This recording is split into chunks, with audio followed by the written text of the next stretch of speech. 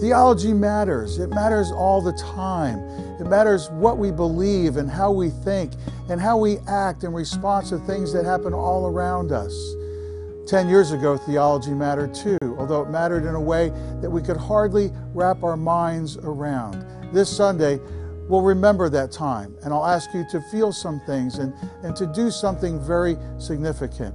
We're going to talk about who God isn't this week, and then who God is, and finally, we'll answer the question, so what? Theology matters.